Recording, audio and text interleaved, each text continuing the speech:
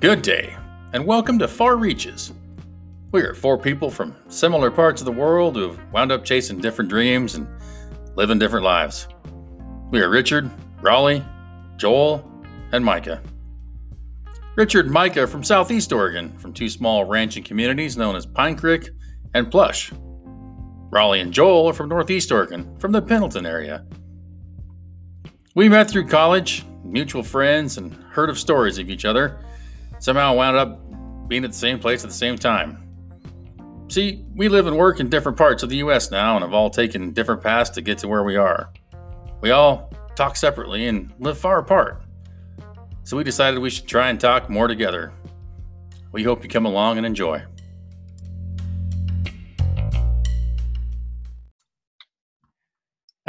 Good day, good day. How your mom and them? I know I scare you guys every time I say that, but welcome back to Far Reaches podcast.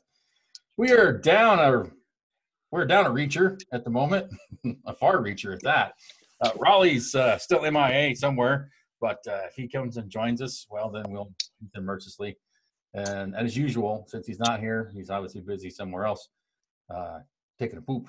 So we right now have Mr. Richard, Joel, and myself, Micah. We are the Far Reaches podcast. We can be found at wherever you find your podcast. If it's not there, you're not looking hard enough. And also, thank goodness in the Lord above, we're found on YouTube as well. So you can watch this magic unfold right before your eyes. So we'll jump right in. Richard, Joel, good day, boys. How you doing? I'm doing good. Like to hear it. Hey, Mike. Mr. Joel. We were talking a little bit, we have a little bit of pre-talk usually before we hit our recording because people get online at different times and we try to just say howdy a little bit. And sometimes we have some hidden gems that usually just pop out there. We're like, well, shiitake, definitely should have been recording. So we were discussing some of the local lore of Pendleton. And Joel, we could talk about it a bit more, or we can just leave it at that and tease people. But you want to dive back into that, or do you want to just let them kind of think about, like, Jesus, what were these guys talking about now before we came, quote unquote, on the air? Well, we'll just tell them the story briefly. We were talking about the rainbow. I was there the other day, and there's a pair of chaps that hang up on the wall. And I brought up that I heard that Raleigh had stripped down naked and put the chaps on and lit toilet paper out of his butt and ran out of the bathroom through the bar. And Junior said he did that too, and I had never heard him doing it. And there was another person that did it, so we won't bring him into it. But he can rename nameless for now. Yes, I wasn't there for either of those, but I've heard the story many times around the campfire, and as I know, yes, Rawls and I believe the official term is the flaming asshole, is what it is. Is you grab the shafts. Of course, it's busy. Rainbow is a world famous tavern in Pendleton, Oregon, for those who have never been there. And if you haven't, please put it on your list.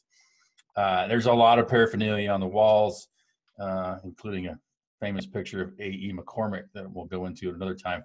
One of the things on the wall is pair of chaps that have the rainbow and the brand on them and such. And so the thing was, you steal those and you set the deal up with your buddies where you go to the bathroom and you strip down naked, take some toilet paper and place it between the cheeks, light it on fire, and literally haul ass through the rainbow, through the front doors into Main Street. And hopefully your buddy you had planned it with is still waiting for you outside on the street in the rig to pick you up. And your other buddies in the bathroom gathered up all your personal items so that you can make your way out of the bar. So every so often it wouldn't get wild and that would happen. So as it turns out. What year was this?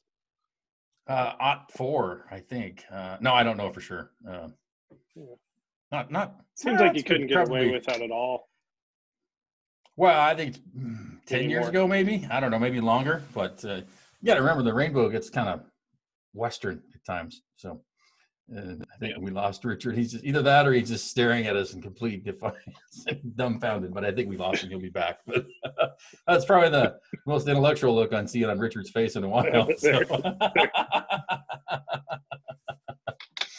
But yeah, the rainbow is one of those places where, if you get to town, you got to hit it up. And it kind of says something about how your night was too. Like, how was your, what'd you do Thursday?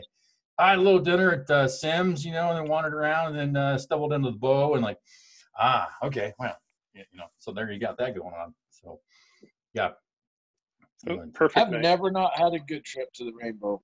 See, yeah, there's always something entertaining. Yeah, quite the festivities. You never know. It's such a cross they are section. open again.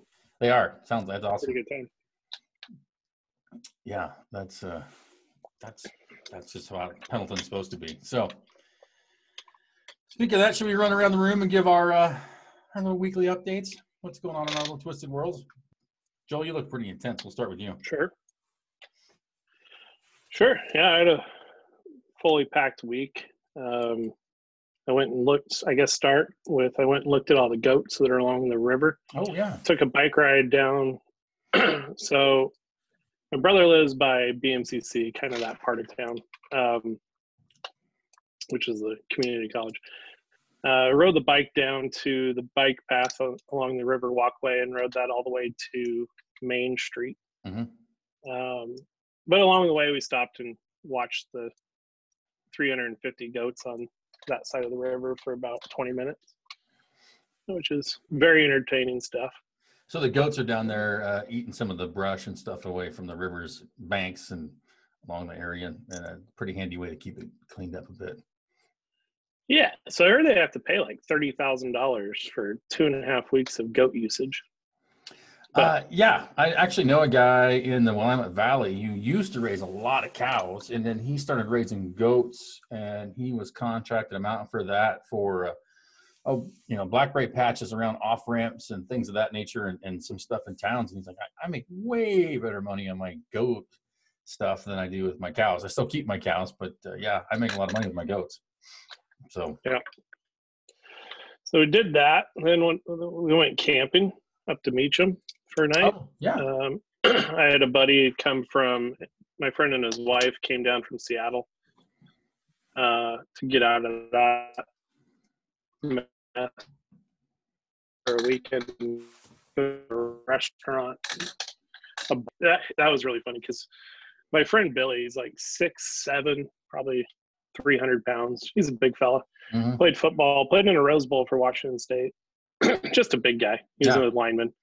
And they stopped at Walmart to buy us sleeping bags. They didn't bring any with them. Duct tape two together? Yeah.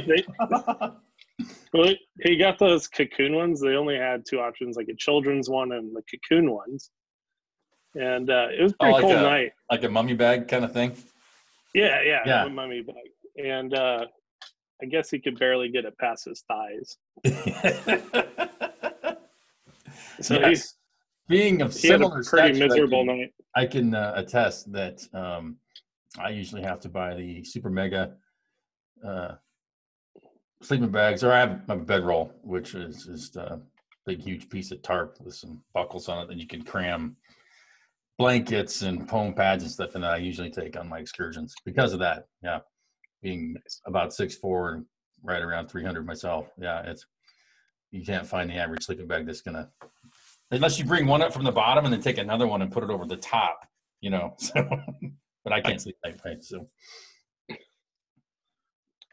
And then on that same trip, Brian and Jennifer, they forgot to throw in sleeping bags too. So they were pretty miserable themselves.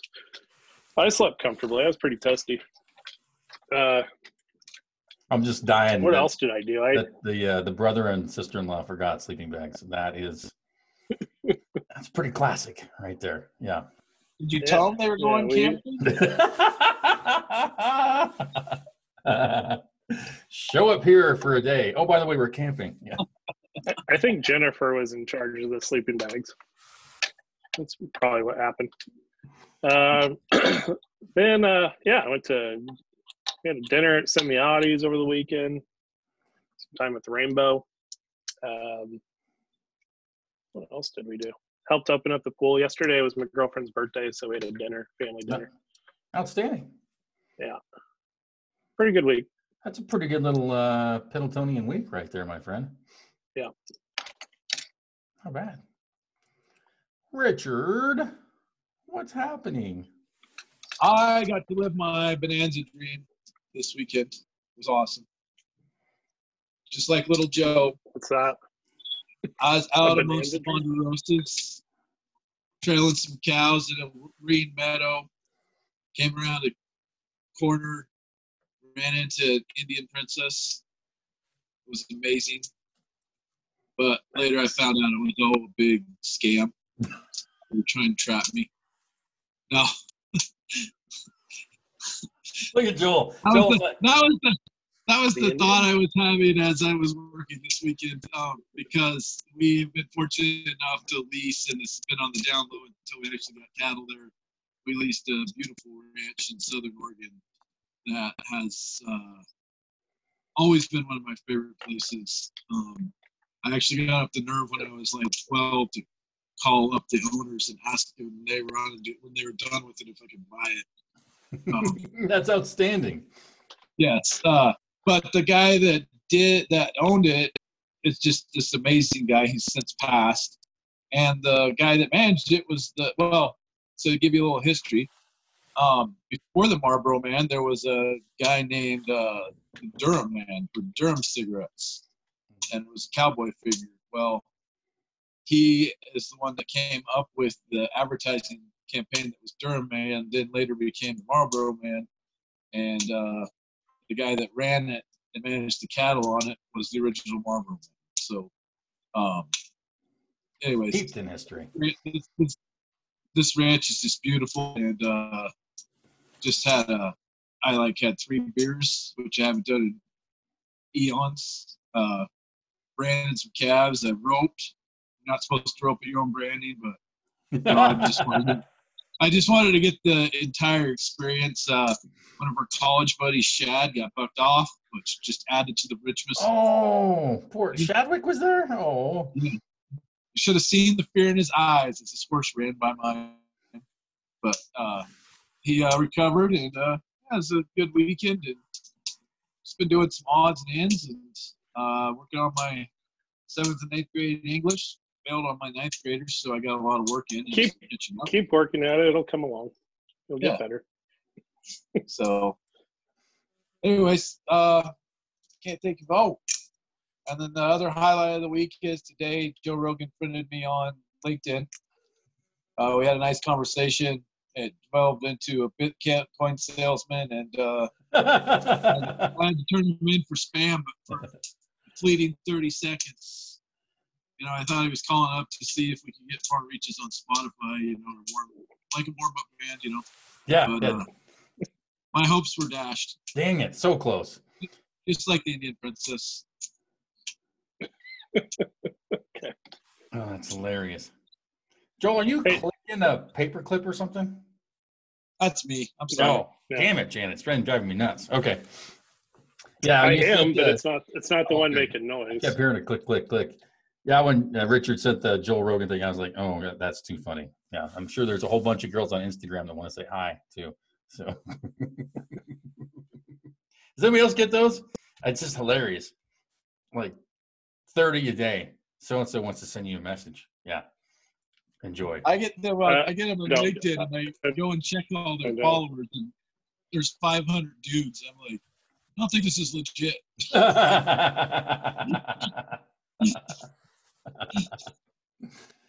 Yeah, that's hilarious. Yeah. Joel, have you seen Bonanza? Do you know what Richard was talking about? No. Oh, okay. What was it? That was a TV show. TV show, yeah. TV show, right? 60s, I think. Well before my time. A little bit, even before mine. Maybe it wasn't the 60s. 60s, 70s. Yeah, I remember watching it in my youth, but come on after Little House on or something. Little House on the Prairie. Yeah. Perry Mason. Little House on the Prairie. That was later. Little House on the Prairie was good. TBS afternoon lineup. Yep, I used to watch it when I'd come home for lunch from middle school. Yeah, let's see. According to IMDb, yeah, there's 430 episodes. It's very prolific. I think it started in the late 60s. It was the vehicle that carried Michael Landon to fame. Yes, launched him as Little Joe into, I think, what was Little House and other things after that nature. Lauren Green. Highway to Heaven, man. Yeah. I think that was his big break. That was after I- Little Outhouse on the Prairie actually was Highway to Heaven. For a long time, whenever I wanted to like shut it down at night, calm down, relax, and watch TV and fall asleep, I just put Little House on, or not Little House on the Prairie, but Highway to Heaven. Oh, yeah. That was Yeah, a good see, show. That's on, I watch Cozy TV every morning. That's where I get my Murder, She Wrote fix. And Highway to Heaven's on there like in the afternoons or something. Yeah. But yeah, Bonanza was 59 to 73. So apparently I was watching the reruns. But, yeah. You're whole probably old enough. I don't Ah. know how old you are, Richard, but you guys are probably old enough. You probably watched Saved by the Bell live, didn't you? Oh, yeah, definitely. Oh yeah. Yeah. I'm Kelly still- Kapowski. I watched Saved by the Bell live hungover in my dorm room. Damn, what's that Zach Morris up to this week? Yeah. Yeah. Oh, that's awesome. Yeah, that's how old we are. I think I could beat just about anybody at Saved by the Bell trivia I'm sure you could. confidently. Back in the day, I have to tell my son this. I had to wait until 7:30 or 7 o'clock on Thursdays to watch the A-Team. Yes. That's how rough it was. You had to wait. Yeah, if you missed it, too freaking bad. Unless your buddy taped it, you ain't watching it. You know, like Not only that, I had to go and dial the TV into the right station. exactly. Yeah, well, we were when I was younger, we saved up for probably a year and a half and bought a satellite dish. You know, the one that was like 12 or 15 foot. I had to dig a 4x4x4 hole and put the pole in it and pour it full of concrete to hold the satellite dish up. So when the wind came by or the snow, it wouldn't tear it out of the ground. That's a lot of digging. Yeah, and gladly. So then, yeah, whenever you want to change channel, I mean, you had the TV guide that came with that when you had satellite was literally like 1.5 to 2 foot tall, and when you open it up, it was probably almost 3 foot wide because you had all these freaking channels, and you know dig through, and then you found it. It's like I remember that. G10 11. So then you got to over to G10, find channel 11. Yeah, it was insane. My You're saying- favorite part of the satellite was the satellites in the orbit would phase out. So like you'd be watching something, and then that satellite would go somewhere else, and then you'd have to go pick the channel up somewhere. But sometimes the next satellite that came on had different programming. Oh yeah, I it remember Spanish. as a Yeah, child, You know, we were watching Disney Channel, and everybody was in the kitchen playing cards. It's pretty late, and the satellite's going across the sky, fades out. Next channel that comes in, Penthouse. yeah, they were fairly close on the same band, I believe. So What yeah. one came in? Penthouse Gotcha. channel. Yeah. Oh, So they're nice. watching Disney. Of course, try explaining that to your parents, and everybody's over. Yeah. The adults are playing cards in the other room, and then honest, it just switched to Penthouse. Yeah, likely story. Likely story. Little tech master. Yeah, those were something else. And then the guy that sold us the satellite, I remember him telling us, he's like, someday you're gonna have a little satellite dish on the side of your house that picks up everything. Like, and that was like eons before like Dish Network and DirecTV came around. But when they first came out, I was like, holy crap. Eddie was right. Like he knew. It was crazy.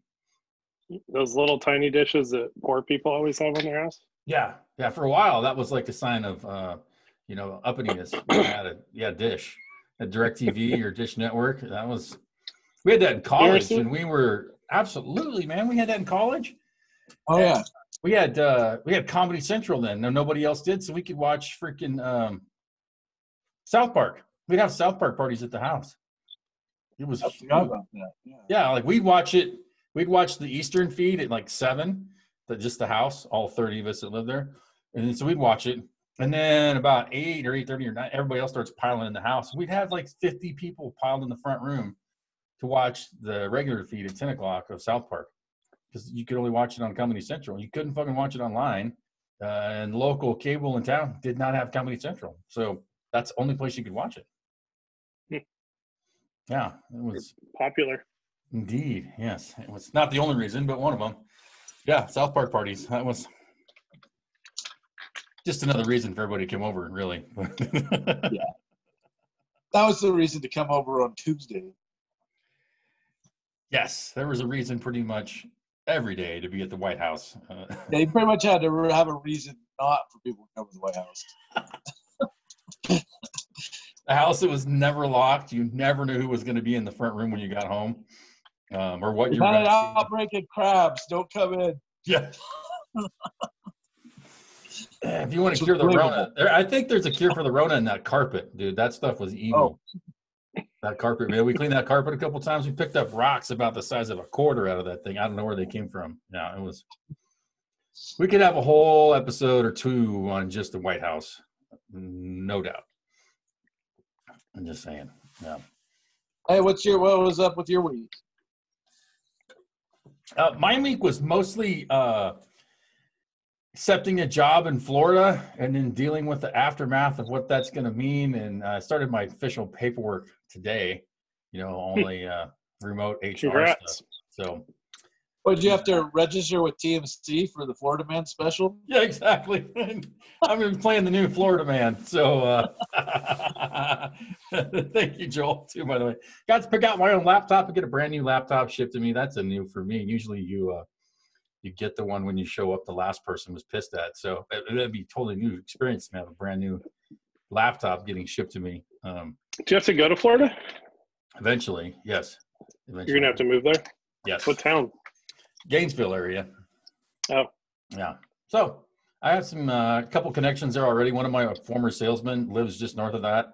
Has been a good friend of mine since we first met. So that's pretty cool. And another friend from high school, her husband is a realtor in that part of the world. So that's a pretty handy deal. I didn't really realize that's what part they were in. So a lot of cool things. Oh, you're gonna be that close. Yeah. Close-ish, huh? Yeah. Nice. Yeah. So that's been really handy. So in preparation for that, I was cracking up when Richard was telling his story about meeting Joe Rogan, quote unquote, on LinkedIn. I put some stuff for sale on Facebook Market because I don't want to pack everything under the sun to Floridia. And so, I've had some soul searching time these past few months too, of what really makes me happy and what doesn't. And it turns out I really don't care about stuff. And so, I have like a picnic table out on my patio and some things like that. And, a weight bench and some other crap in my basement I've been cleaning out. And I have a really nice mountain bike. And I thought, well, if I can sell it, I will. If not, I'll take it with because it's really nice and I like it. So I got a message today from somebody and says, will you, so I'm asking like $1,000 for this mountain bike. It's really nice. The guy goes, will you take 1,200 in crypto for it? I said, no. Well, why not? I'm like, crypto's such a pain in the ass. Why, if it's so easy, why would you offer me $200 over the asking price just so you can run it through your crypto crap? Have you ever owned crypto? I'm like, enough, goodbye. This is not about the bike, you schmuck. Yeah, so it was just another crypto bot or something on Facebook Market. And if it is a real person, it's still pretty funny that you're willing to give an extra 200 just for that. Of course, by the time I got around to exchanging it all and going through all the crap, it'd probably be $400. So I said, no, it'll do. So yeah, I've been going through all that and cleaning out. I found papers. I had papers I found from high school that I had kept for some reason. I found a book I stole from the library about cars. I found the most random things that I had been packing around for ages, and I don't know why. So that part's been hilarious to go back and dig through some of the stuff that I've been pairing around since God knows when. But yeah, receipts from stuff in high school and random letters from school. And like I said, stolen library book that I probably won't give back. But Were all your papers A's? Like, it'd be kind of funny to keep C or B papers. So the ones that I had were it's not even a good paper. Yeah, you're like, man, that was a learning moment. Now Richard looks like he was stoned off his gourd for a second. He's back. Yeah, and it was like a lot of. It's fun to see the colleges I had sent off for information in sophomore or junior year of high school. Places I thought about going. There were some welding schools. There was University of Alaska. There are even some stuff from Blue Mountain. So I had like a Blue Mountain course catalog, and then a bunch of paperwork from the Navy for my my stuff I went through for that. So it was weird to see the progression of what you're thinking and what you did, and all the old actual typed papers, and things of that nature. So it was, that part was pretty cool. I threw most of it away because I had it in a box for that long and never looked at it. So yeah, I'm a big fan of the ginormous construction grade trash bags at the moment. So so yeah, I've been doing a lot of that. So you're moving sooner than later? When are you moving? I would say within a month or so. Yeah. I don't have an official date I've given them, like, I'll be there June 30th, but I know the market's pretty decent in Lincoln right now. There was a house about 2 blocks down that's not quite as good as mine, I would say, or feature. It was on the market for like 2 weeks, so I probably jinxed myself and mine will never sell. But yeah, I drove by today and it's already sold. So we'll see if that continues. But yeah, there's no need to, I mean, I get to work remote until I get there, but no need not to be there. So, but I have some flexibility, which is nice. Most other jobs I've ever had is, okay, well, we'll see you on this date. Of course, my last couple have been remote, so that's been different. But you think you're just going to get like an Airbnb for a month or something? When yeah, you get there to figure out where you live?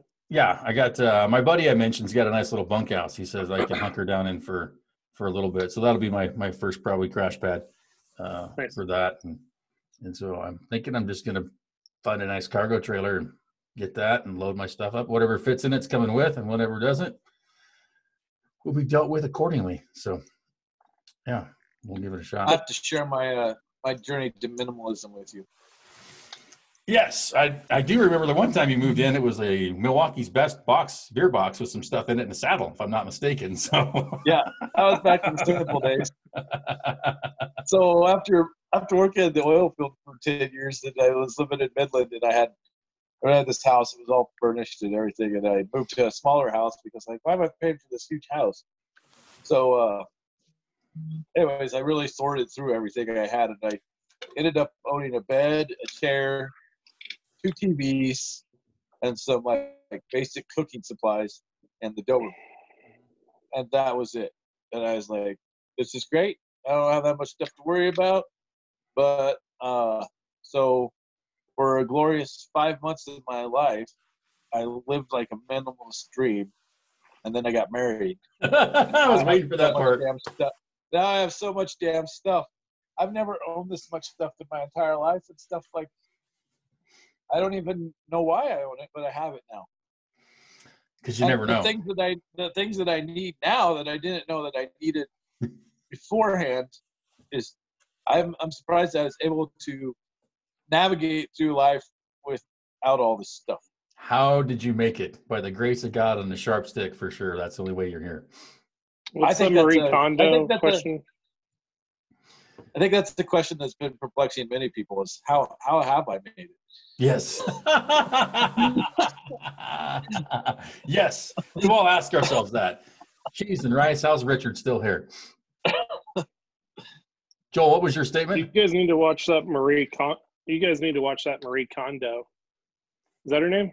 Marie Kondo on Netflix? You're telling us who to watch. I don't know who it is. She's that Asian lady that asks you the question, does this item bring you joy? Oh, I've heard. Yeah, okay, I've heard of it. I don't know who the hell. I remember that part. Does this thing bring you joy? Yeah. Yeah. And that was my rationale. Like, this shit's been in a box since some of it's been there since I've been 17. So at one time, maybe it did. It brought me joy to look at it one more time. I kind of laughed and giggled. Then I was like, yoink.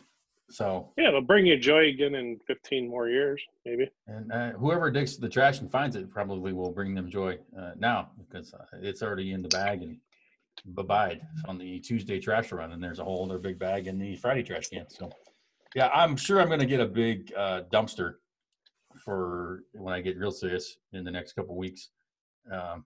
When it gets Ninja distro time. So yeah, that's one of my moments of self-discovery these past few months, and figuring out that stuff kind of just irritates me now.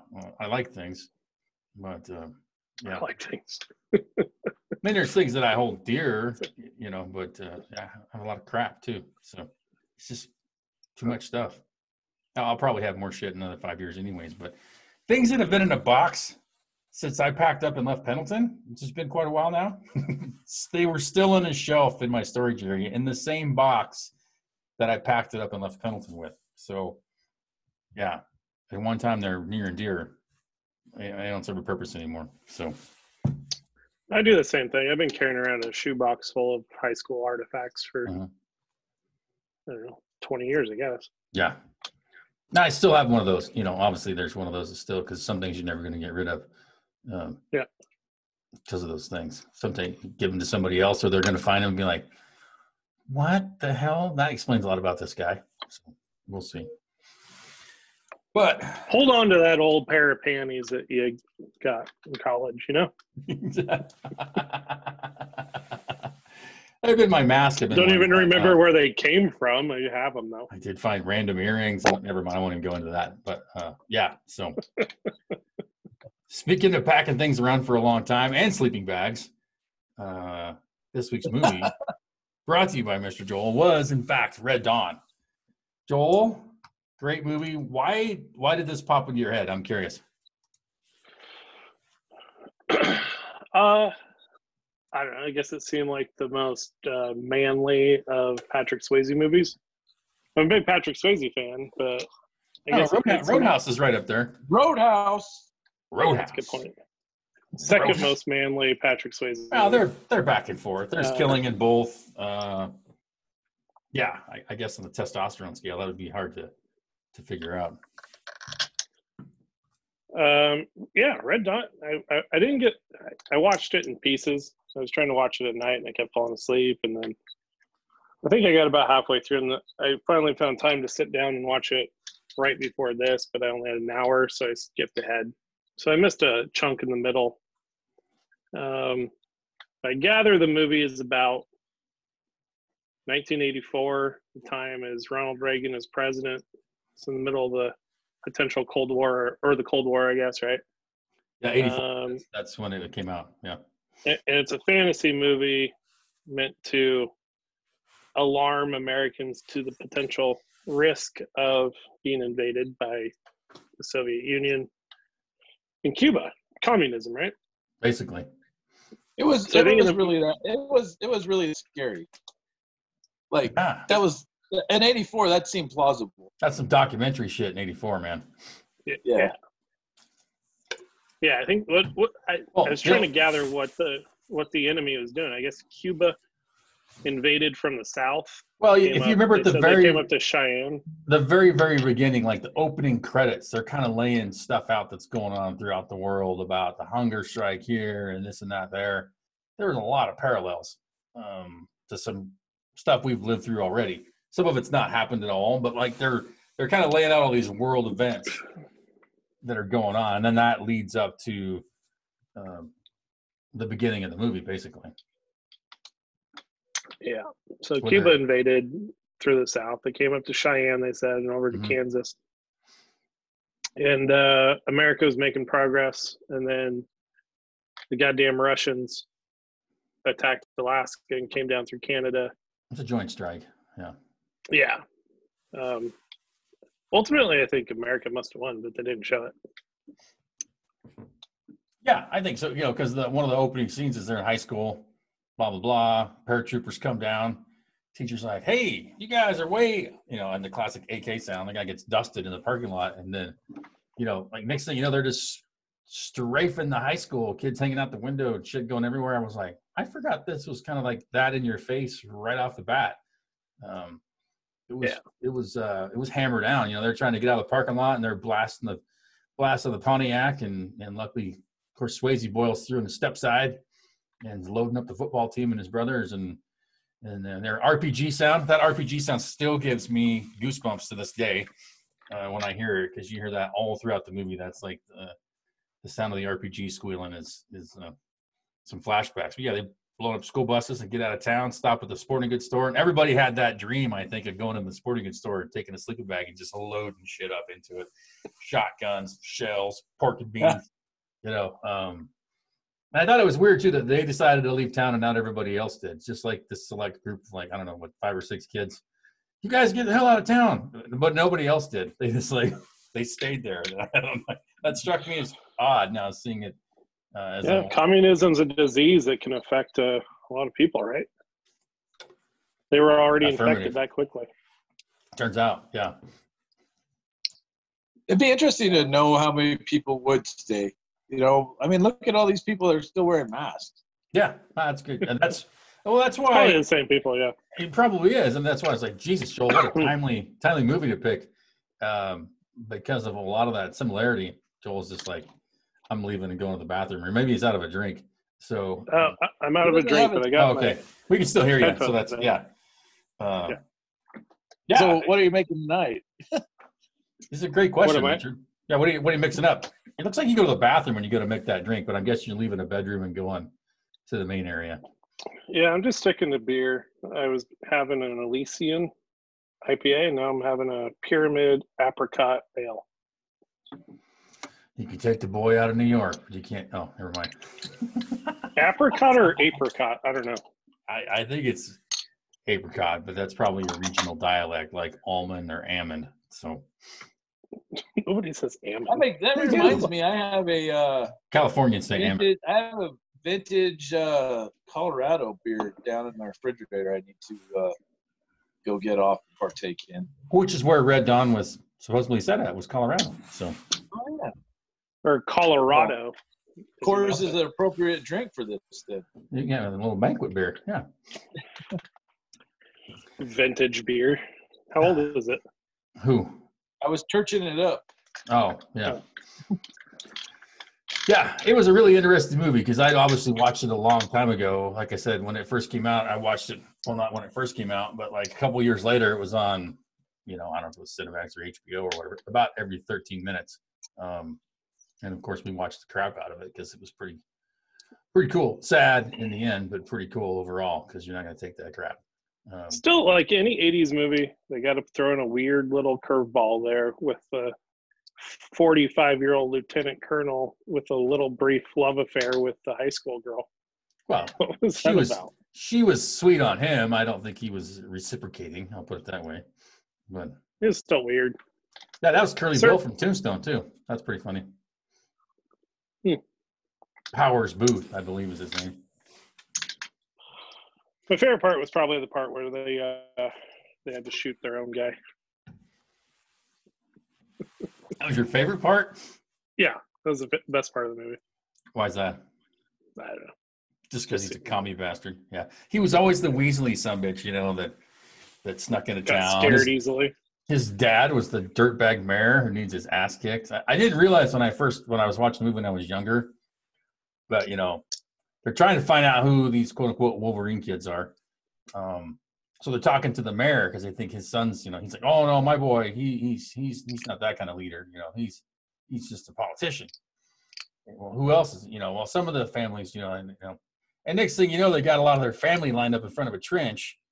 And they're standing there and they're watching, and the mayor's down there, and they shoot all these people, and they fall in the trench. Like the mayor gave up those families to save his ass, and I didn't realize that really when I was younger, of what was really going on there. And that's really when they kind of had the turning point, and they kind of called out full-out war against the invaders. But you know, that really angered me a lot towards that piece of crap mayor, mostly. The mayor is the dad in Son-in-Law. Yes. Yeah. Another fine film. Oh, dude. A Pauly Shore joint. A really good one. Yeah. Yeah. Well, the thing I wanted to know about is, had I not watched that Netflix where they go into the movies, they do Ghostbusters, Dirty Dancing. Oh, yeah. Yeah. That Patrick Swayze and what's her name hated each other. Oh, it did. Jennifer Grey. Jennifer Grey, not Aaron Grey. Yeah. That's hilarious. Two huge movies, and she couldn't stand him. I don't think he cared one way or the other about her. See, I didn't watch that Dirty Dancing edition of that, so I missed that insight. But I watched the other ones. I did. I think they cast Patrick Swayze for Dirty Dancing first, and then they wanted to they brought in some people and Jennifer Grey was they had really good chemistry, and she was a good dancer, and they wanted her, but he hated her. And that's what I remember from that. I have to correct you on Patrick Swayze's most manly movie. Oh yeah, go ahead. Two on Ghost? Fu. Thanks for everything, Julie Newmar. I guess you have to be pretty masculine to have that much confidence to. I've not seen that. I just remember. Aren't they dressed in drag? Is that right? Yeah, the whole movie. The whole movie. But I didn't watch that one either. I guess I've been missing out. So, yeah, I think Jennifer Grey's best work, I think, was in Ferris Bueller's Day Off. That's just me, though. So now, what was the other one? Thompson, Leah Thompson. Yeah, Leah Thompson. I liked her in this. She was good in Red Dawn. Wasn't Jennifer Grey and Uncle Buck? Is that Jennifer Grey? No, that's a different chick. No. Leah Thompson was in Back to the Future. She was she was the mom. But I can't remember the chick's name was in Uncle Buck, but that was a different gal. Really? Yeah. Look at your IMDb. Pretty sure. Yeah. I'm kind of an Uncle Buck aficionado. Yeah. That gal was like younger. I haven't seen her in much else. She had a lot more angry too. Yeah. I see Uncle Buck was in like 89. And so, yeah. Who was that? I know we're not supposed to bring up the modern. Tia Russell Australian was. version. Oh. Her name was Jean Louisa Kelly. From Worst to Mass. Anyways, yes, Redbird. The Australian version of Red Dawn with Thor. But I did like the EMC device that they set off and killed all the power in the second one. I thought that was a good stand-in for nuclear war. You talking about the 2012 version? Yes. The EMP device? EMP, that's what I said. Electromagnetic pulse. Yeah. Yes.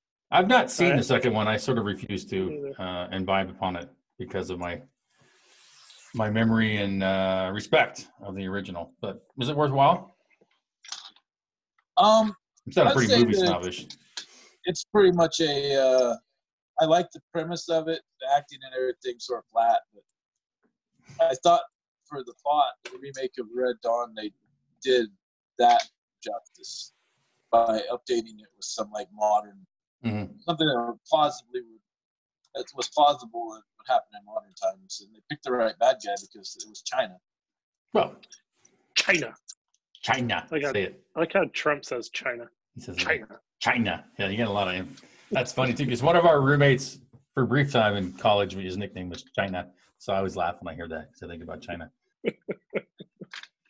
Yeah, Is he Chinese or? No, his name's Chris, and we had this really crazy hippie stats teacher, and she was really into all of us working in groups and stuff, and she was reading out his name the first or second day, and she gets to him, and Chris has like this really loud, deep voice. It's hilarious, and she's like going through all the names. She's like, I'm China, and he goes, it's Chris. She's like, oh, sorry, and so from that, he's freaking branded as China. And so I think he's even still on my phone, CHYNA, China. Last I knew, he was like flying helicopters in the Army, He's probably retired by now, but yeah. So China is a 6'4" cowboy guy that flies helicopters. Hey, I'll tell you what, out here in Pendleton, Micah, Richard, I do not stay very connected to the news. What's going on with COVID these days? Well, we just passed, according to the news, a landmark of over 100,000 that have fallen victim to COVID, according to that. So that's the latest I've got. I think a lot of states are going, let's see, what's going on in Minnesota? No, Michigan? No, shit. Minnesota's going crazy. Minnesota with that fucking cop. I watched that video. That's awful. What a fucking murder. Yeah, I think it looked like he did that shit on purpose. Everything I've seen is not good on that. I don't like people burning shit down and looting the target, that's terrible. That's ridiculous. How embarrassing is that? But Jesus Christ. Yeah, whatever I saw that video, That's awful. That's inexcusable. I can't believe somebody just didn't tackle that son of a bitch. You know, I might go to jail for assaulting an officer, but I'm like, you saw the film and it's like 6 or 8 minutes long. Like at one point, like, no, like seriously, that's ridiculous. So Yeah, that's there seemed to be a point in the video where the guy like stopped moving, looked like he was about dead, and then the cop ever so slightly looks like he like shifts even more weight it's really weird. on the neck. Awful. I mean, like it just kind of makes me sick when I've seen it. And unfortunately, it's really unfortunate that all the other crap's going on and sort of, in my mind, taking the focus off really what's at hand is the interaction between those cops and that guy. That's really what needs to maintain the focus, not the burning car. Even this afternoon, 7:00 tonight, I was watching an update and there's a burning car in like the Target parking lot. And, you know, people are just throwing shit on fire. The cops aren't doing anything. They said it's too dangerous to respond, which they took over a police station. Yeah. Yeah, I just don't buy the too dangerous to respond. You don't have to be right in somebody's kitchen to hit them with some tear gas or something. I mean, seriously, it's like march, protest all you want. I'd probably be there right next to you, but I'm not going to burn any shit down or throw it. You know, it's like you take away from the message in my mind when you start going down that other road. That's how I look at it. Okay, granted, I have not seen any of this because I've just checked out. So I apologize to society for not being informed. But don't you think this is a marginal reaction of everything? I mean, you can only stress animals out for so long, and you have to reasonably expect that this kind of reaction is going to happen. Definitely, Richard. That is a phenomenal point. I was trying to find an article before we came on the air. Can you make the point again? He kind of cut out. I didn't catch it. Just saying, like, we've all been, this is really a result of all of us being locked down and stressed and chaotic. I mean, that adds to the fire and the fuel, I think, for sure is that. It's not the only thing, but it certainly is something I think everybody can relate to a bit more. And the stat I was trying to dig up before is just how much suicides and domestic abuse is up in the past 2 months. Like it is insane. Like more suicides, and I can't have the exact quote of where it came from, but I know what I read the other day. More suicides year to date than we usually have the whole entire year. Already. And those are the people that were getting censored on Facebook, Twitter, and YouTube. People are saying those reactions are what are going to happen when you do this. This is a cause and effect thing. It's like a psychology. There's like a psychology to it. Mm-hmm. This is going to be the outcome. And they had no platform, and that sort of goes into the other news of the day. Yeah, they had no platform, and they were actively censored from sharing that piece of their side of the story. And it doesn't matter if they're liberal or conservative. They were actively stopped from being part of the public debate on any form that matters. It's completely unacceptable. Well, I heard Trump. I haven't had time to look, but wasn't Trump going to make some announcement today about something to do with Twitter and censorship? Yes. Did he ever do that? It's executive order, and I actually had that as our intellectual moment of the week because there was some legislation in the early 90s. I think it's called like Section 230 or something that basically says these online people are just hosting platforms, and therefore they can't be held accountable or liable for what people say on it. I think that's the gist of the language, that, you know, they're not producing any of it. They're not the media part of that. And that's why they're different than like the news. They're just a host for you to come on there and spout whatever bullshit you want. Well, we all know for sure that's not what all these sites are. You get censored all the time. People's YouTube page or Facebook page or Instagram gets taken down all the time for things they find inappropriate.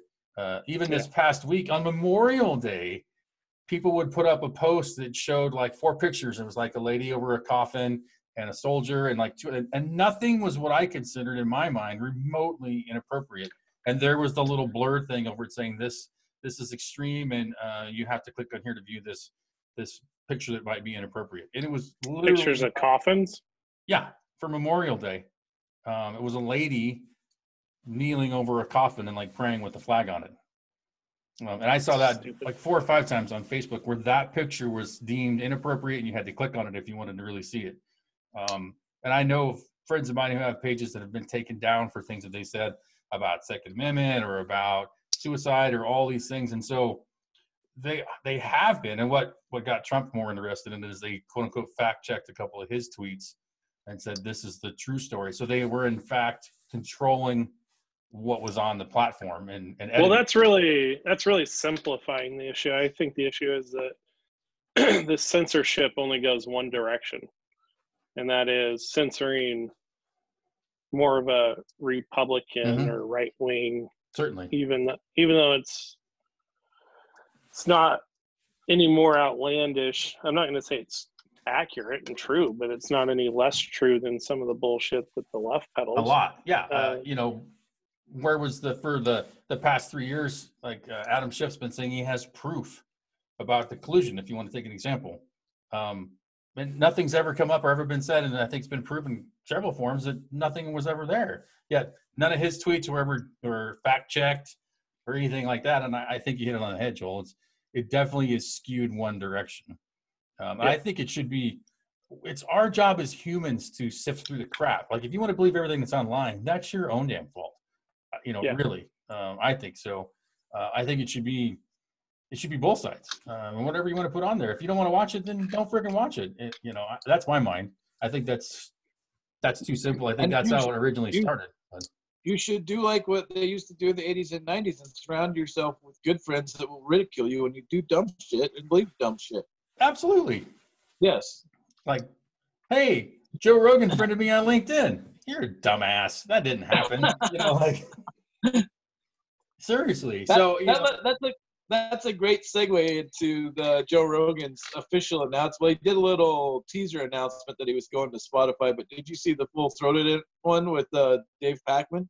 No, I did not. Yeah. He talked for 30 minutes about why he wasn't mad at YouTube for censoring, but why he was mad at YouTube for censoring. But he wasn't leaving YouTube for censoring to go to Spotify. It was just a better deal, but he was really leaving YouTube to Spotify because they were annoying the hell out of him. And this poor liberal guy, I don't think he's ever going to be back on the podcast again because Joe was done with any monitoring of free speech whatsoever. It was probably the most brilliant 30 minutes of the Joe Rogan show I've ever seen. I got to check it out. And I can't remember who it was. Somebody the other day was talking about, it was the barber in Michigan who'd been shut down and told him go pound sand. I'm going to cut hair anyways. And he goes, what happened to the Democratic Party of the 60s? It was all about protecting free speech and letting people do and say what they wanted and felt like. And now they're the ones clamping down on everybody and saying, you can't talk about this. You can't go do that. Virginia, you have to have a fucking mask on to go outside. Just to go outside. That's what the governor has declared. You have to have a mask on to go outside. I think at the same time they're saying that at the same time I understand, like, if a company wants to make you wear a mask to go in their store, sure, into an enclosed space, but I'm seeing so many complaints from, like, I still look at the NYC Reddit subreddit, and every day there's people complaining, like, I was out for a walk and I must have seen 30 people that didn't have a mask on. Well, the CDC has said, I don't know if it's the CDC, but some experts have said, I don't remember where I read it, but it's like there's no super spreader events recorded that took place outdoors. People aren't spreading this shit outside, and to make people wear a mask to go outside, like, that is, and they're just giving away their freedoms. They're just giving them away. And when is that going to end? When are they going to say, okay, you can take your mask off now? They won't say that. No, once they get the freedom. Because flu season's coming up again. You better put your mask on. How come it's so ridiculous? Yeah, I was just talking about it earlier today. If you look at Doc Fauci just a while ago, take those ridiculous masks off, is what he says. And 2 weeks later, we should all wear masks. And then, like last week, we got to get everybody out of lockdown. People are going to go ape shit and kill each other. Basically, is what he said. Oh my God! Did you see the MSNBC clip of the guy reporting the news on along the beach? Yeah, I think I sent it to you guys. Didn't I send it to you guys?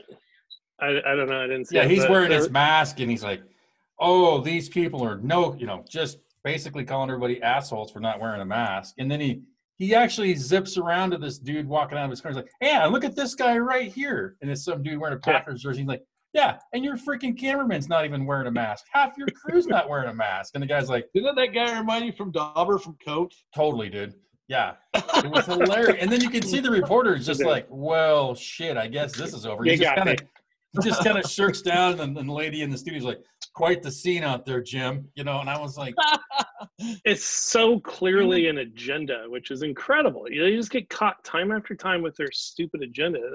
And you mentioned Michigan with Gretchen Whitmer as governor of Michigan. Oh, that's her name, yeah. And her whole thing about banning people from going to their second homes in the woods. And then and guess where she was at? Her fucking husband went up there to rake leaves in May. And, he was raking leaves, and he was only up there for maybe a night or two. Like, what? Is that a 48-hour job? He was trying to get his boat put in the water. Of course, he says, well, it doesn't help if I'm the governor's husband. Of course, they say now that was an ill-timed joke. And then I saw pictures of her over Memorial Weekend at a picnic table, surrounded by people, and no mask on. Same thing with the governor of Virginia, who was walking down the beaches. He's taking selfies with people with no mask on, even though his current executive order is if you're outside, you need to have a mask on. Same thing in LA. I don't know why people aren't just saying go cram it up your ass, because it's ridiculous. All I can say is Kristi Noem for president. Say again? Kristi Noem for president 2024. Is that the press secretary? South Dakota. Oh, yeah, South Dakota governor. Yeah, she's badass. I'm not as good. The press secretary, Kayleigh. Yes. Oh, my Lord. That is the best YouTube watching currently on the planet. Here's a decorative basket with your ass in it as I'm handing it to you every day. She's highly entertaining. I just fast forward to the last 10 minutes where she just dines on reporters. It's like blood sport. The notes that she has, I'd love to see her notes, because she must have a note for pretty much any feasible comment, because she just looks down and is like, whoosh, ninja, and then she goes on to the next one. I'm like, wow, that's impressive. Well, you know who her first big boss was? This isn't her first time working for an asshole. I don't know. Don Minimus. Oh, no kidding. Yep. Oh, wow. Yeah, I don't know much about her. Did you ever watch Imus in the Morning when it was on Fox Business? Every once in a while. Not very religiously, but yeah. Yeah, she was the little blonde girl that did all the computer stuff. Oh, I'll be damned. Well trained. Yes. Well trained. But it's mind blowing. If you look at the timeline of everything that's happened and where we are today and what's going on, I don't freaking believe any of it. It blows my mind. It does not seem real at all. Yeah, the other thing that's not getting enough attention, and I hear about it because I follow the news that would report such a thing, but you don't hear about it on CNN, is Cuomo. You get so much credit for doing a good job in New York, and people are in love with him now, but what the fuck were they doing sending COVID positive patients to live in nursing homes? Do you see the video of that dude beating the shit out of that really old guy? Yeah, like a 20-year-old guy. They had whole hospitals empty. They had that freaking ship set up. They had pop-up hospitals everywhere for people for overflow, and yet they're going there. And of course, he just blames it on the administration. And that happened in several blue states, didn't it? It happened in New York and New Jersey. I don't know where else, but yeah. Well, I wonder why you don't hear about it on CNN. It's because his brother. It's almost like they did it on purpose. Yeah. And, oh my God, that's the most ridiculous banter between the two of them. Yeah, it makes my stomach turn. And that leads to the overall thing, of why I get so mad about censorship online or anywhere else, because you can't believe a freaking thing you hear on the quote unquote news at all. I mean, have you ever listened to a montage? That's why when we first started talking, I talked about the I think it's Landmark, whatever we hit the 100,000 people they say that died of corona. I heard a clip of every freaking news show on TV or the radio. They said the same exact phrase every single time about that quote or about that fact. another a tremendous landmark of 100,000, and they said that exact wording on every freaking news channel. They played it all back to back. It was, like, it was like landmark. There was a specific word, and I was just so angry I forgot even what it was. But what's the odds that every single reporter on the news and TV is going to say that same exact phrase? Doesn't that strike you as odd? Yeah. I mean, Richard was Milestone. like, Jesus, calm down. Yeah, milestone. Was it milestone? Probably. I couldn't remember. It was something that was like, it's not a common term, really, especially these days, but every single person said it. And it was like at least 20, 25 people, minimum. And Now you're getting it. Now you're getting into the persuasion argument, or persuasion. So this is all Scott Adams' gig, but he wrote a couple books on this. And Robert Cialdini. There's a very much an orchestrated choosing behind the words of how things are worded to be the most persuasive, and there's big money thrown at people that have this art nailed down to just have it nailed down to an art form, and especially in presidential election years. And Trump is, according to Scott Adams, just a natural at it. Like, he calls it weapon grade persuasion. But the Democrat Party, Hillary, towards the end, when it was right after the feigning, her message changed because they hired another person that was an expert in persuasion, and they think it probably was Robert Cialdini himself. So, anyways, if you really want to go down a rabbit hole, read Win Bigly by Scott Adams and Loser Think and Persuasion and Influence by Robert Cialdini. And those patterns of those words are definitely on purpose. They're well chosen. And it's no, and they're orchestrated. They're tools. They're just everything about it is systematic. It's talking points. It happens. Yes. Yeah, both parties use it. 100%. Yeah, that's the whole thing about, it used to be called global warming, and then the Republicans rebranded it as climate change to sound less scary. And it wasn't the Republicans. Right? It was the left again, because like global warming wasn't happening. So now it's climate change. Right. Well. Yeah. Okay. It's less threatening to call it climate change. No, it's just more overall spectrum and covers more of the shit. Like, it's actually not really warming, so we're going to call it climate change, because whichever way it goes, we're okay now. What do you mean it's not warming? It is warming.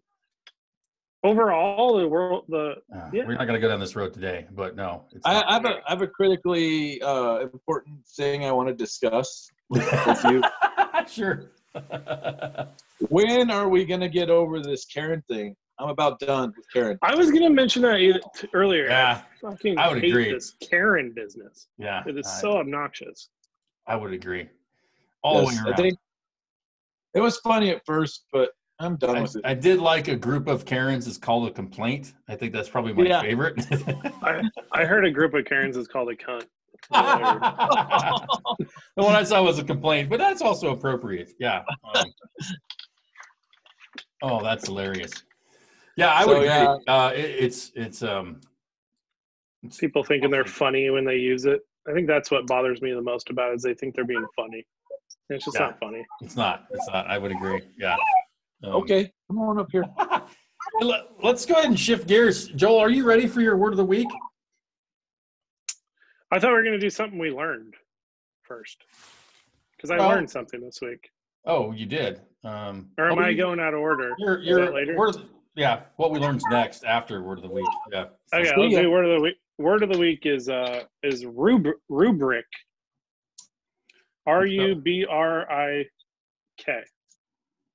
Rubric. I remember now on Dirty Rotten Scoundrels, his name was Ruprecht, but that's not quite the same thing. Rubric sounds like some kind of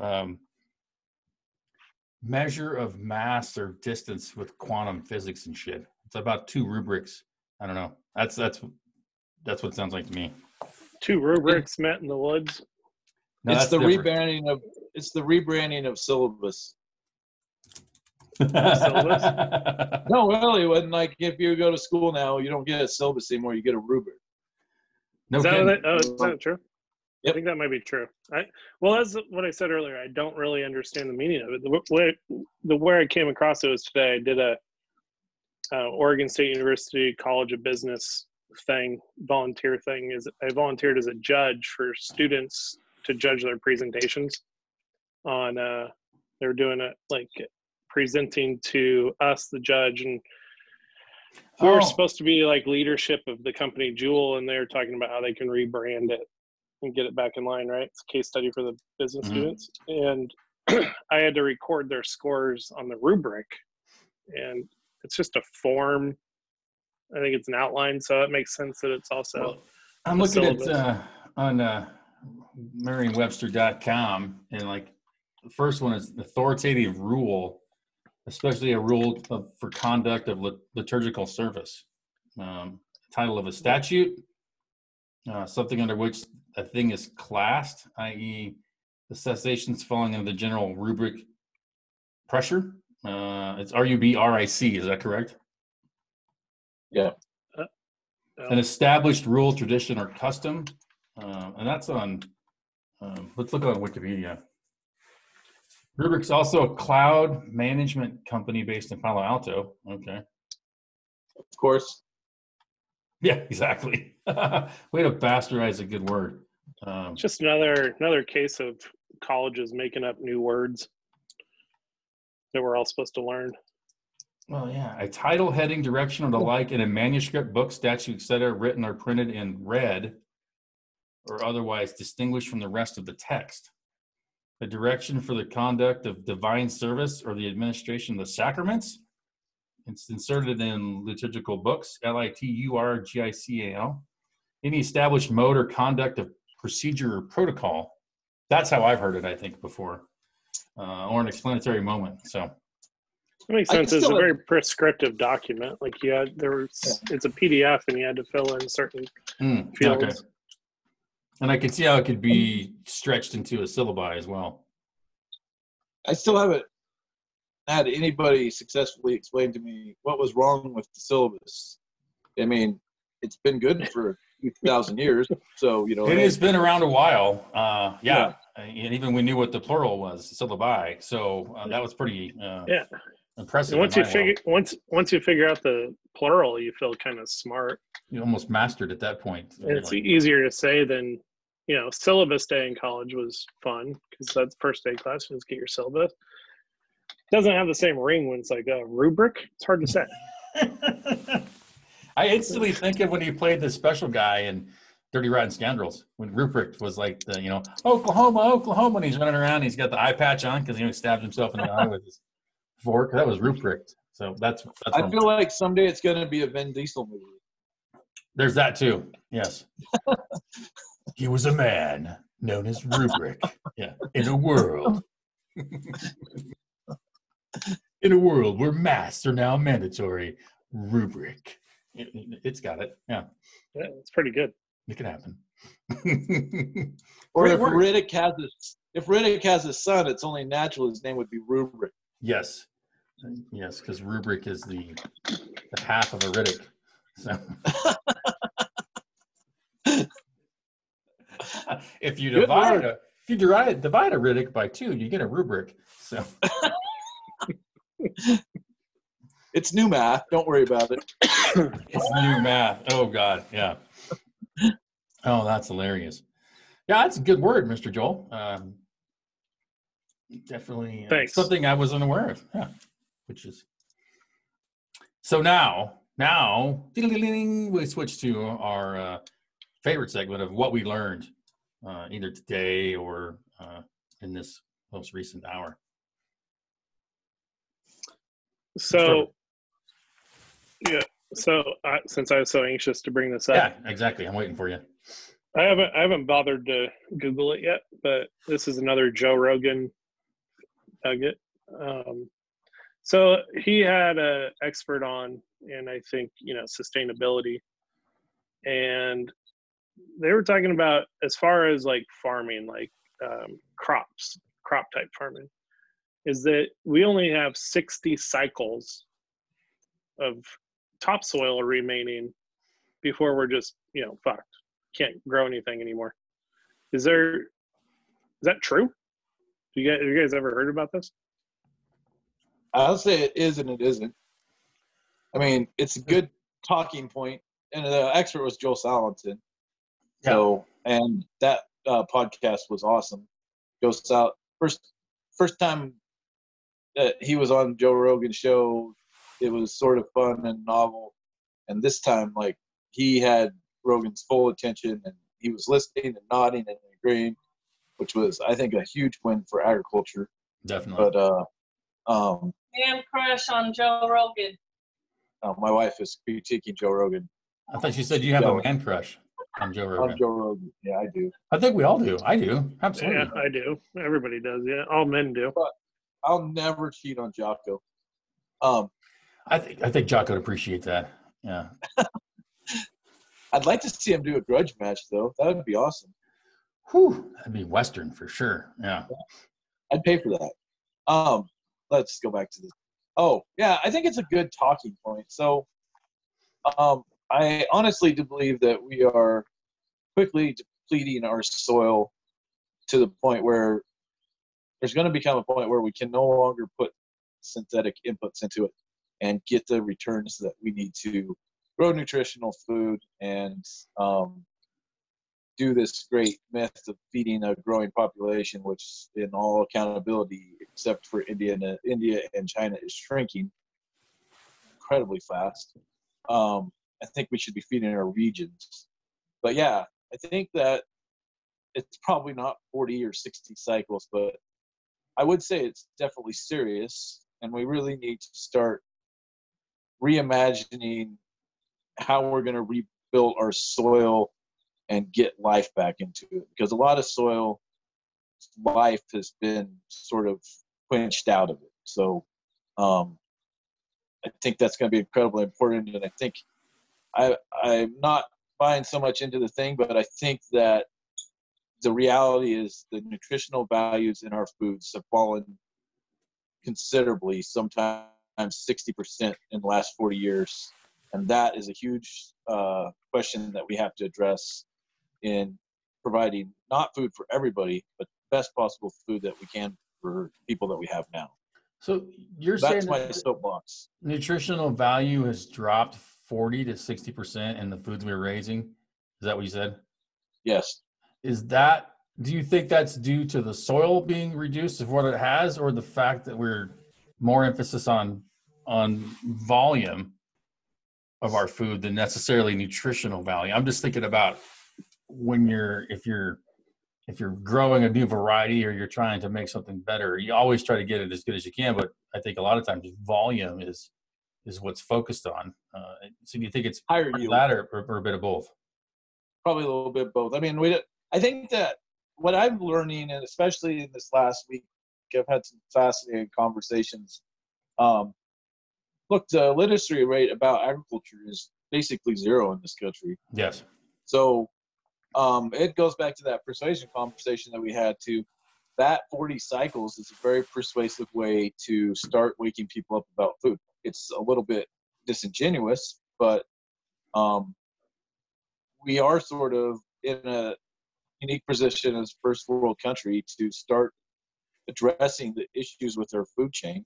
And some of it has to do with nutritional value. And I think, and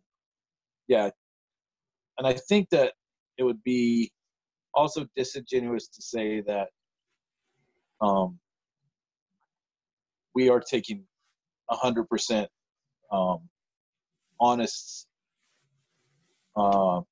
honestly taking care of some of the soils in our country. Yeah, I think we're doing a better job than we had in like, obviously you think about Dust Bowl days and things of that nature. I think we have a long ways to go. I think it's something we need to keep at the forefront for sure. I think that's kind of what you're saying too, is like, it's a great topic that 40 cycles sticks in your mind, or 60, whatever it is. And we need to make sure we're focused on doing what we can to hold our soil as much as we can, because it takes a long time to get it back. longer than we're probably going to be around now. Some of it blows up. I'd love to see the map again. I've seen it when I was in college, where the map, where wind erosion comes along and then where that dirt goes. I say dirt, sorry, Dr. Kimnick, soil, where that soil goes and how that cycle goes too, because it's kind of like rain in some parts. It does float around and come back down in other parts of the world. Doesn't do any good here. But Yeah, is this an issue of not leaving your field fallow? If you leave it fallow for a year, does it regain a lot of the nutrients? Is it because people plant and harvest the same field year after year? Like if you leave it fallow for a year, does it rejuvenate? The 1 year probably is not going to be bad. 13 years with no root structure in between crops and no cover and synthetic stuff to keep it going, it's probably extremely bad. I mean, a lot of people grow monocultures over and over and over and over, and never has that been all right. Always you have to do rotational crops. yeah, A lot of you're that going to has get to do- disease and just a reduction in the organic matter and the certain nutrients. Like if you grow wheat in the same field year after year after year, like just your inputs to get it back to where it used to be is ridiculous. I know Oregon State's working on that because I used to work on that at the station. They would experiment with different ways of whether it's burning or no-till farming. Mhm. Was what it was. I don't remember the details. It's kind of twofold. We're talking, if there's crop rotation, like I'm going to put in peas or a legume or something after I have a wheat to give some nitrogen back and fix some nitrogen on the soil.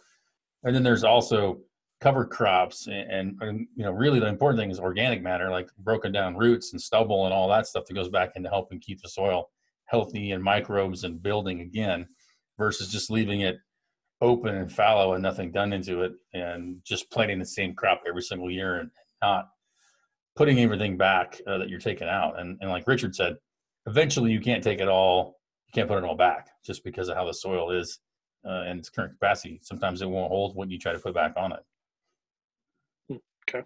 And, one of the interesting arguments I think about that I've been struggling with is so you have context. You have Joel Salvin, Will Harris that are on the East Coast. They get 70 inches of rain a year, so they have the ability to grow multiple crops, grow multiple species on their land, and ultimately they can build these incredibly healthy soil organisms, and they have a lot more options. Now you're in Pendleton. What do you guys get for rain a year? 11 inches, 16 maybe? Yeah, it's probably the 12 to 15 inch zone, I'm going to guess. Yeah. Yeah. So that drastically limits the amount of stuff you're going to be able to do. So you're probably going to growing degrees day twos as well. Let me say that again. Growing degree days, i.e., you don't have the heat that you need for a long enough time sometimes to grow everything also. Yeah. So you might be able to get your wheat crop off and get a cover crop. And you don't probably have the water to raise your alfalfas and your triticale or your pasture grasses. So there's things that can happen. But, I mean, part of it is a lot of farmers just don't want to do the fences to keep animal livestock in on, like, stubble and stuff and keep that root structure in the ground and that kind of stuff instead. So they just plow it up and they park everything and wait till it's time to plant. So we're in this. I just think that right now we're in this incredibly disruptive phase in agriculture. Right now, all the regional packing plants in Washington State have been shut down. There's only 2 working, and they're only processing their own cattle. So anybody that doesn't have an agreement with those 2 packing plants in Washington is basically up a creek. And we're going to see some people leave agriculture because they don't have a way to get there. They're small operators, but it's a sad state. And everybody's like, oh, well, we're loosening the laws on these. Well, they're still not letting open those packing plants. The die's already been cast for a lot of ranchers and farmers in Washington, and I'm sure there are other states that are similar. They're not going to come back. So that's that's the case. It doesn't matter what laws we pass now to make things better. This pandemic has destroyed a small percentage of the agriculture base, and we just need to face the facts. That's what happened. Everything's going to hell in a handbasket. I don't want to say that. I mean, it's one of these crazy cycles. Definitely, it's one of the weirder ones we've ever been in, because it's not only markets and everything else. We're doing it to ourselves, basically, more than we ever have before.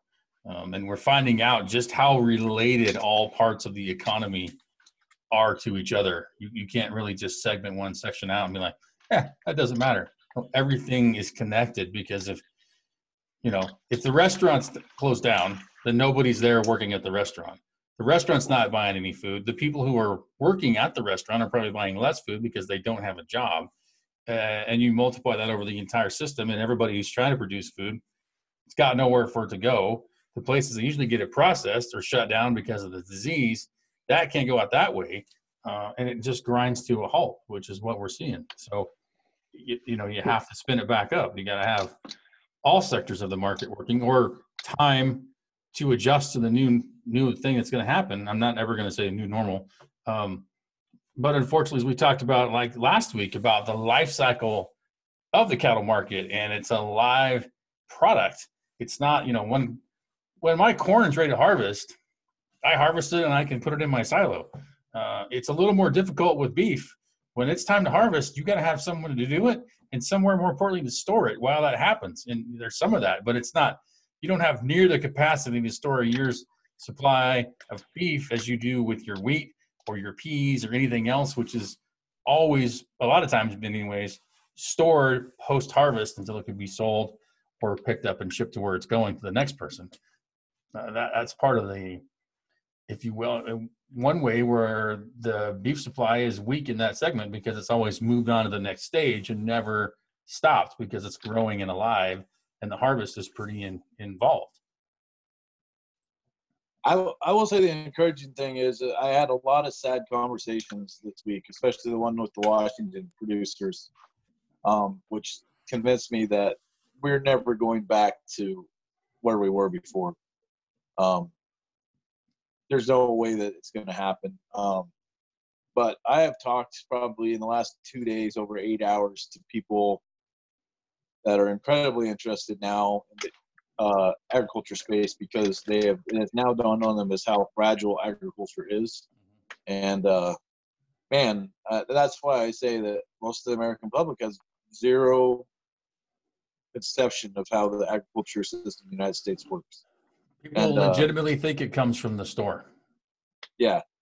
And now that the store shelves are empty and they're worried about where their food's coming from, they're waking up to the fact that something's not right in the hen house of agriculture. A, it's not made in the back of Safeway, and B, it shouldn't be imported from other countries that we can't depend on. Yep. And I welcome them, and I've been preaching to people in agriculture that they're going to have to get used to this new Zoom reality that we live in. They're going to have to learn how to talk to different type of people to get ahead. And the ones that don't, they're going to be the casualties of the disruption. Really, you're going to have to be nimble and less conservative than you were in the past, and there's a bright future ahead of you. But if you're going to put your head in the sand and believe that none of this happened, after I got off that call in the Washington, you're basically going to be extinct in agriculture. This is the direction that agriculture is. There's a lot more stakeholders as of COVID-19, and it's going to be a wild ride for a while. And I just can't emphasize enough to people in agriculture: start educating yourself about your markets, start listening to your customers, and you're going to have to answer some really weird questions. But if you don't do it, you're going to be a casualty. So, I think we're always good at finding ways to adapt out of the craziness that comes to us. We don't like it because it's different. We don't like how we got here. But I think you hit on the head, Richard. It's the people who can say, all right, I'm gonna acknowledge where I'm at and what I can do differently, or how I can adapt to the crazy shit that's coming at me every day. Because there's two choices. You can say it's not really happening, or I'm not going to buy into it, or don't worry about it. Or you can say, how am I going to pivot and make this an advantage and to maximize what I'm going to do? And it's not always easy. It's usually painful. It's stuff you don't want to talk about. It's different. It's scary. It's weird. It pisses you off because you're like, why did this have to happen? I was perfectly happy the way it was before. Well, we all were. Eventually, the arm was going to grow back a little bit, but the arm's been cut off, and we got to figure out how to do things with one arm now and get better at it. So and that's been the case a lot of times. I think if we look back at different points of technology or post-war or whatever, that things have been shifted. I think one of the benefits might be that people are really waking up and realizing that ag in the U.S. is extremely important. It's like you said, very fragile, and people need to. One of our very first conversations, I think I was asking, like, why is ag been painted as the bad guy so long in all these different sectors? And yeah, don't get me wrong, we're not exactly doing everything right all the time, but we still have the safest, best food you can grow anywhere in the world right here in your backyard. And why we've been painted as the scoundrel and the evil corporate guy, or however you want to frame it, has always made me scratch my head. Why? Because it's right here in your backyard. Well, it's the best food aren't ever. Aren't they talking about the big producers? Not. Yeah, and that's ridiculous too. I'm sorry, I don't buy this evil corporate. Some of my best friends are quote unquote evil corporate farmers. Now, I think sometimes if a huge company just owns it and they don't know what the hell's going on the ground, that's one thing. But it's either going to go broke or they're going to do it right. But yeah, I've got great friends I went to college with and known my entire life that if you look on the definition of what people deem as a evil corporate farm, it's them. And they're not evil. They just happen to be huge in a corporation and farm 15,000 acres. But if you look at them on paper and you just go them down to the list, like, evil corporate farm. You're like, no, that's freaking Dennis and Martha. What are you talking about? I was thinking more like the Tyson. Well, that's not really a farm. That's that's part of the integrators. Yeah. There's good and bad with those a-holes. I think we need that much volume to be able to go through. It needs to be more diverse where it can go. Yeah. But we need a lot of chicken wings at football season. Yeah. I'll share with you my perspective on this. I also don't believe that they're evil, but I do believe that much of marketing of agriculture and multinational companies has been tied back to the producer, which is a totally separate business than those businesses. But they trade on the business of the rancher or the farmer that is basically on the ground trying to do the best for his little piece of land or his animals. And for a majority of those people, they do a wonderful job, and they have been doing a wonderful job since the beginning of our country. But what happens is the corporations do shady stuff sometimes. They get in trouble, and the public misconstrues it as coming from the source of where it came from, when those people on the ground have no control over what the corporation was doing that was a little bit corrupt or a little bit shady. And so the public just generally lumps everybody in together, and that's how the confusion happens. But 95% of all ranchers, and we're talking about all sizes, if you're the guy that's on the ground, believe me, you got a good plan. You're trying to do the very best you can, and you're probably not the one that's causing the problem. It's probably way upstream from where you are. Joel, you got any light you can turn on or shed in your situation? You just keep slowly drifting into the darkness. Joel or me? Joel. Oh. I mean, he's in the dark usually anyways, but it's even worse now. Let there be light. There we are. Which one do we want? That one? Let's try that. Yeah. The nice ambiance of the closet. Yeah. Yeah, you're exactly right, Richard. I think the average person on the ground is trying to do the best job they can to be there the next year. And keep going on. And I remember back to the days when I worked for the cattlemen, and then sustainability was the real just boiling out buzzword. And of course, it was coming from the other side of the aisle, so they were instantly opposed and had their hair up about it. Because you need to be more sustainable. And it's like, well, that's such a subjective word. Yeah, we want to be as friendly as possible, but the main point is for me to be here next year with my ranch, raising cows and doing the best I can. That, to me, that means sustainable. To you, from the other side, you're looking at a completely different thing. And that's part of the problem too, is we're not always talking the same language. So what did you guys learn this week? I learned my learning led to a 30-minute It was dialogue. awesome. You might want to go turn the other light on. It turns out the closet's not good enough for you. Sorry. What did I learn? Oh, several things. I think I learned A, that I keep stuff way too long. B, that I actually enjoy purging it almost as much as I enjoy having it to begin with. And I've also learned that when you put something for sale online, you get some really, really crazy questions and people. True American, just love throwing shit away. Absolutely. Yeah. Right. I don't think anybody needed the, report card from me from sophomore year of high school, but yeah. I do have a recycling bin that is full as we speak. So I recycle, but yeah, not a tremendous amount of, there's some self-enlightenment, I guess, about stuff and purging and how good it feels to let go of that stuff. That's what I learned. Richard. I Why are you have doing been, this to me, Richard? Oh, Richard, what's happening?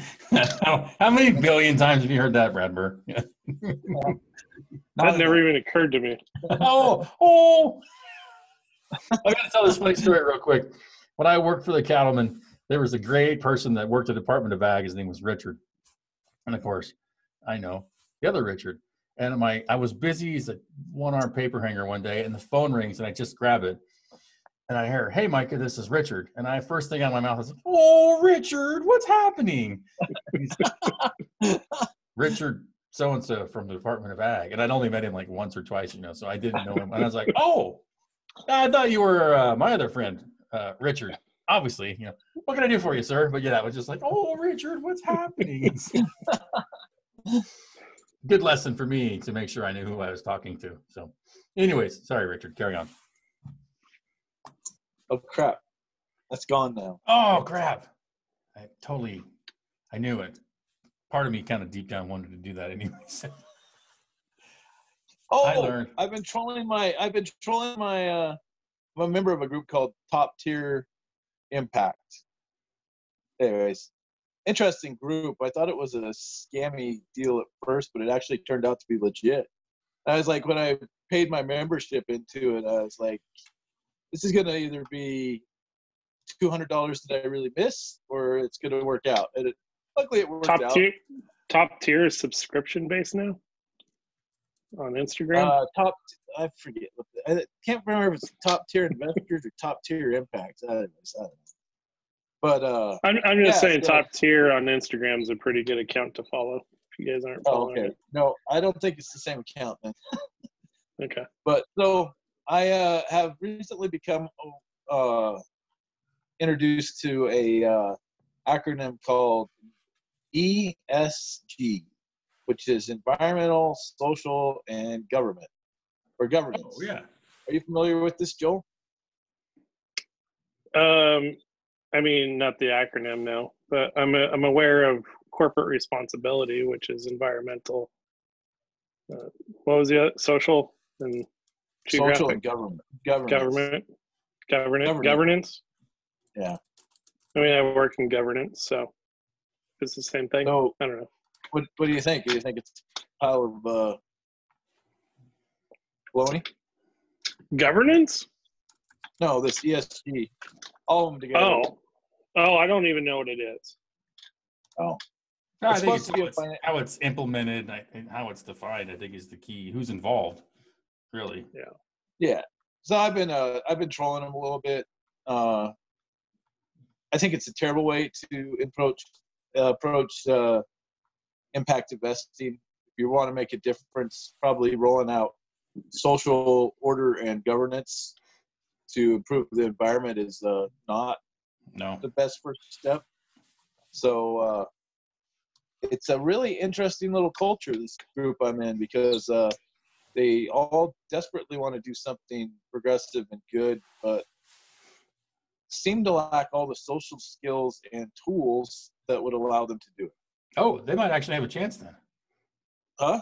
They might actually have a chance then.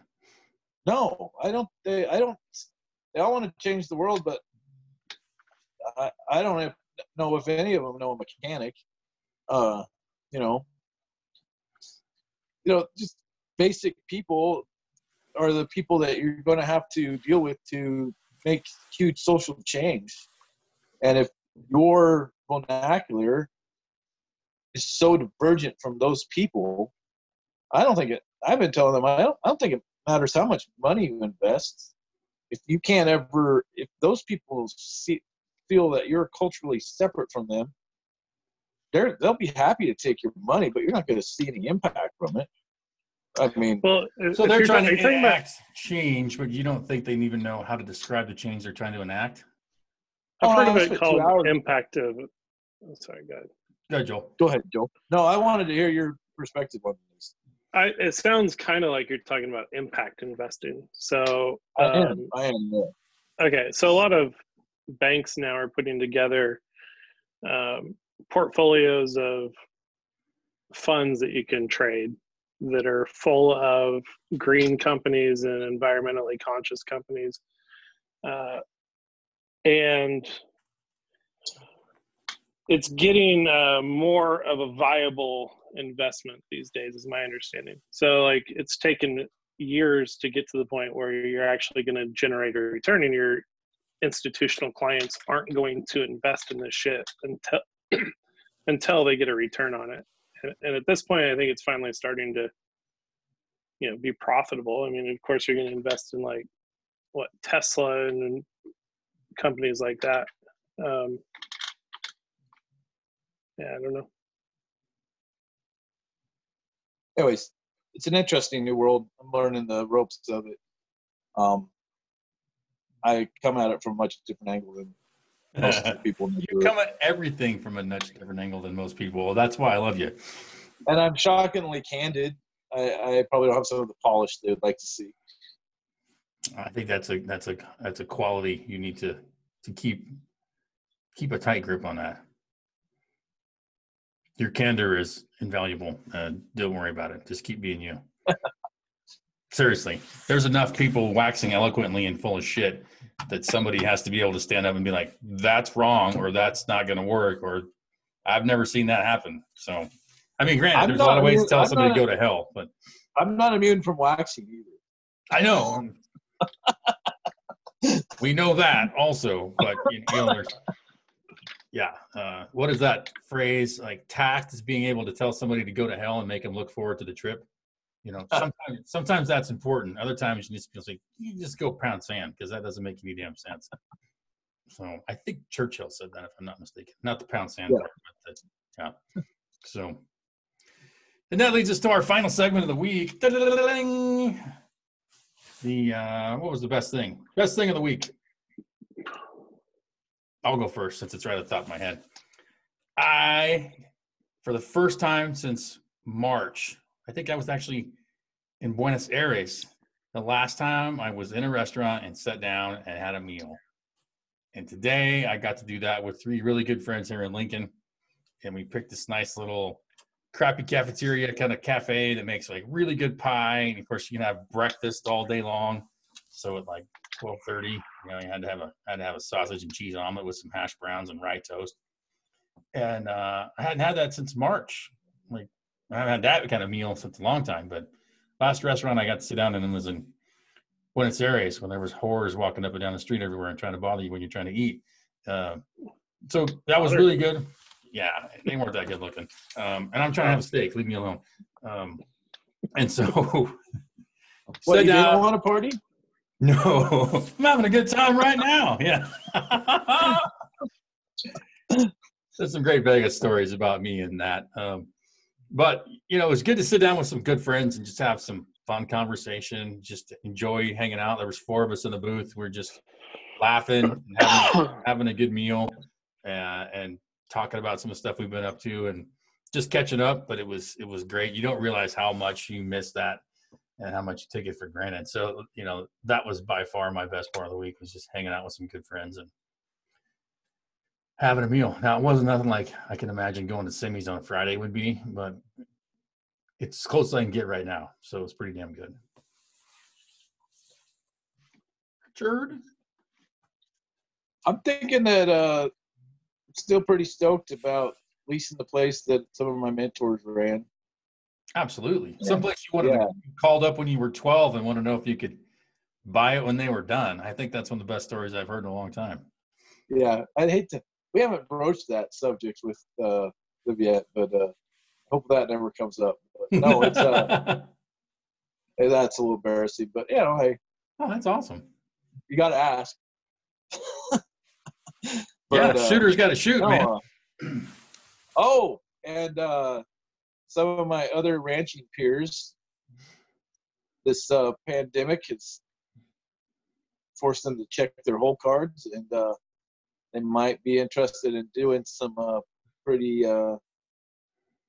sort of out there type of stuff that I've been around all my life, and just love to have partners to get out there on that edge with me. And I think that maybe this has pushed some of them to that point where they might be willing to entertain some just wild ass harebrained ideas that, you know, just might work, you know? You never I know. love it.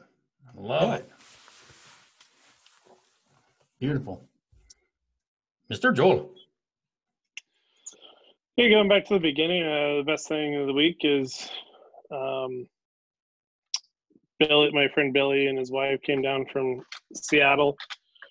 We went camping. I also got to see my buddy Riley and his wife. They came into town from Baker Oh, nice. for a night.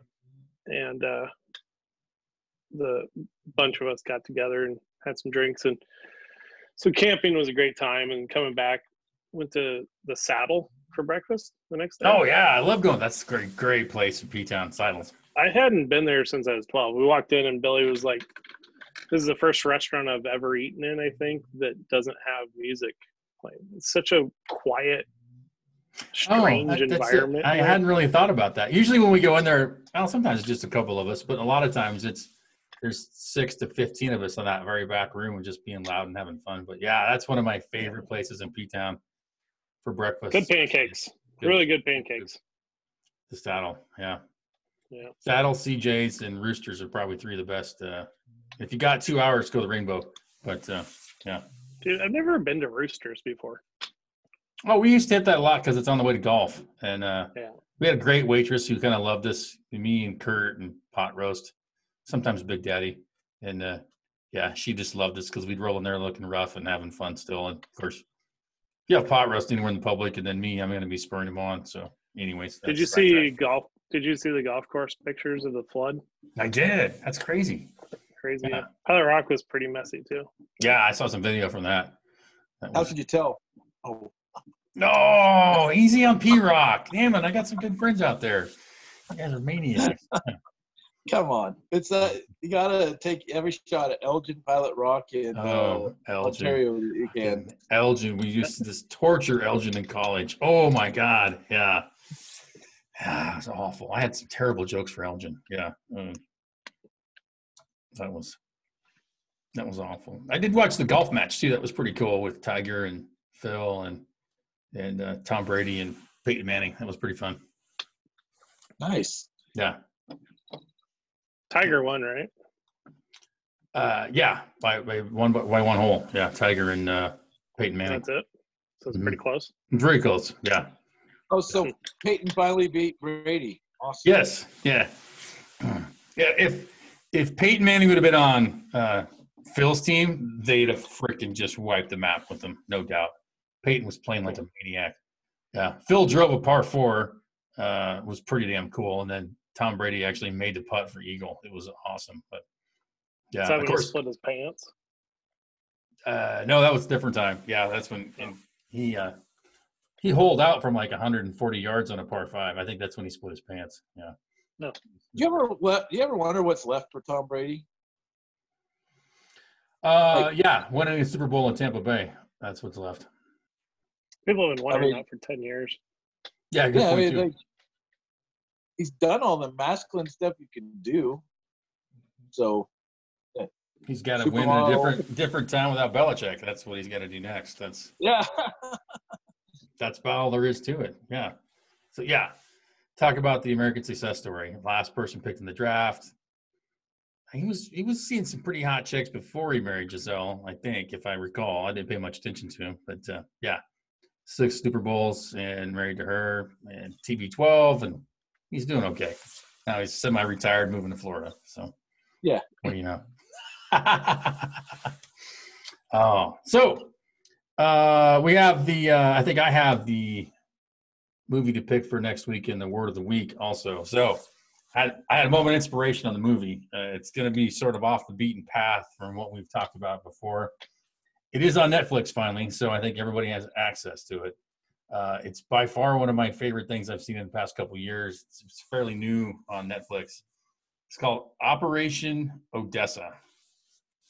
And it's about when running drugs and when the Soviet Union was falling and all the chaos that was going on by these crazy entrepreneurial types that were buying helicopters and motorcycles and anything else they can get their hands on from the Soviet Republic. It is highly entertaining. My favorite character is the dude they interview on his jet, and that's all I'll tell you. Just something about that dude, man. I'm like, I want to hang out with that crazy guy. I'd probably die within 30 minutes, but I just want to hang out with that guy. And when you watch it, you'll see, I think. But it is really entertaining. I've probably watched it 6 or 8 times in the past couple of years. Yeah. It's like when people come over, I'm like, hey, you seen Operation Odessa? And they're like, no. And it was like I had it on demand, and I'd saved it on my DVR for a long time. And then it finally came out on Netflix just a couple of weeks ago, I think. So, but yeah, people would come over and I'd make them watch it. And then they would call me like 2 weeks later, dude, what was that movie again? I got to watch it again. So I thought I would share it with the group. And it's highly entertaining. So, yeah, and I'll try to think of a good word too. So Good, enjoy it because I got a sucky one for next week. Outstanding. Sucky word or movie? Movie. Oh, okay. And Jesus, if you're saying it's a sucky movie, God knows what we're going to get drug into with that one. So, of course, by then you all-time favorite. By then you might forget anyways. We're getting hope. So, any other statements for the good of the order? We've had a great conversation, I think, this week. Some different random thoughts. We missed Mr. Balls a lot in his input, but he must have had something going on with water or hay, or maybe just like I'm just tired of those a-holes this week, and I want some peace and freaking quiet. So can't say that I blame you, but you tried you down anyways. So anybody else have anything at all want to add? By God. No. Wow. First time. Well, again, can't thank everybody enough for your time, for listening, for liking. Damn it, I forgot viewer mail again. Somebody got to send me a message and remember to get viewer mail put together. Sorry about that, guys. Have we had any? Time. Yeah, I get shit all the time. I just don't ever forget to put it all in a big pile. So, sorry. Yeah, I feel bad. I just remembered it. So I'll make me a big note. I'll make an effort to get the viewer mail put together, stuff that's worth passing on. It's not just an insult to me on a specific topic, but not that it's about because I'm getting insults, because it wouldn't mean anything to anybody else. So with that, though, again, everybody please like and share and tell your friends and your enemies about the Far Reaches podcast. And we'll be back before you know it, or maybe before you want it, but hang on tight. We'll see you soon.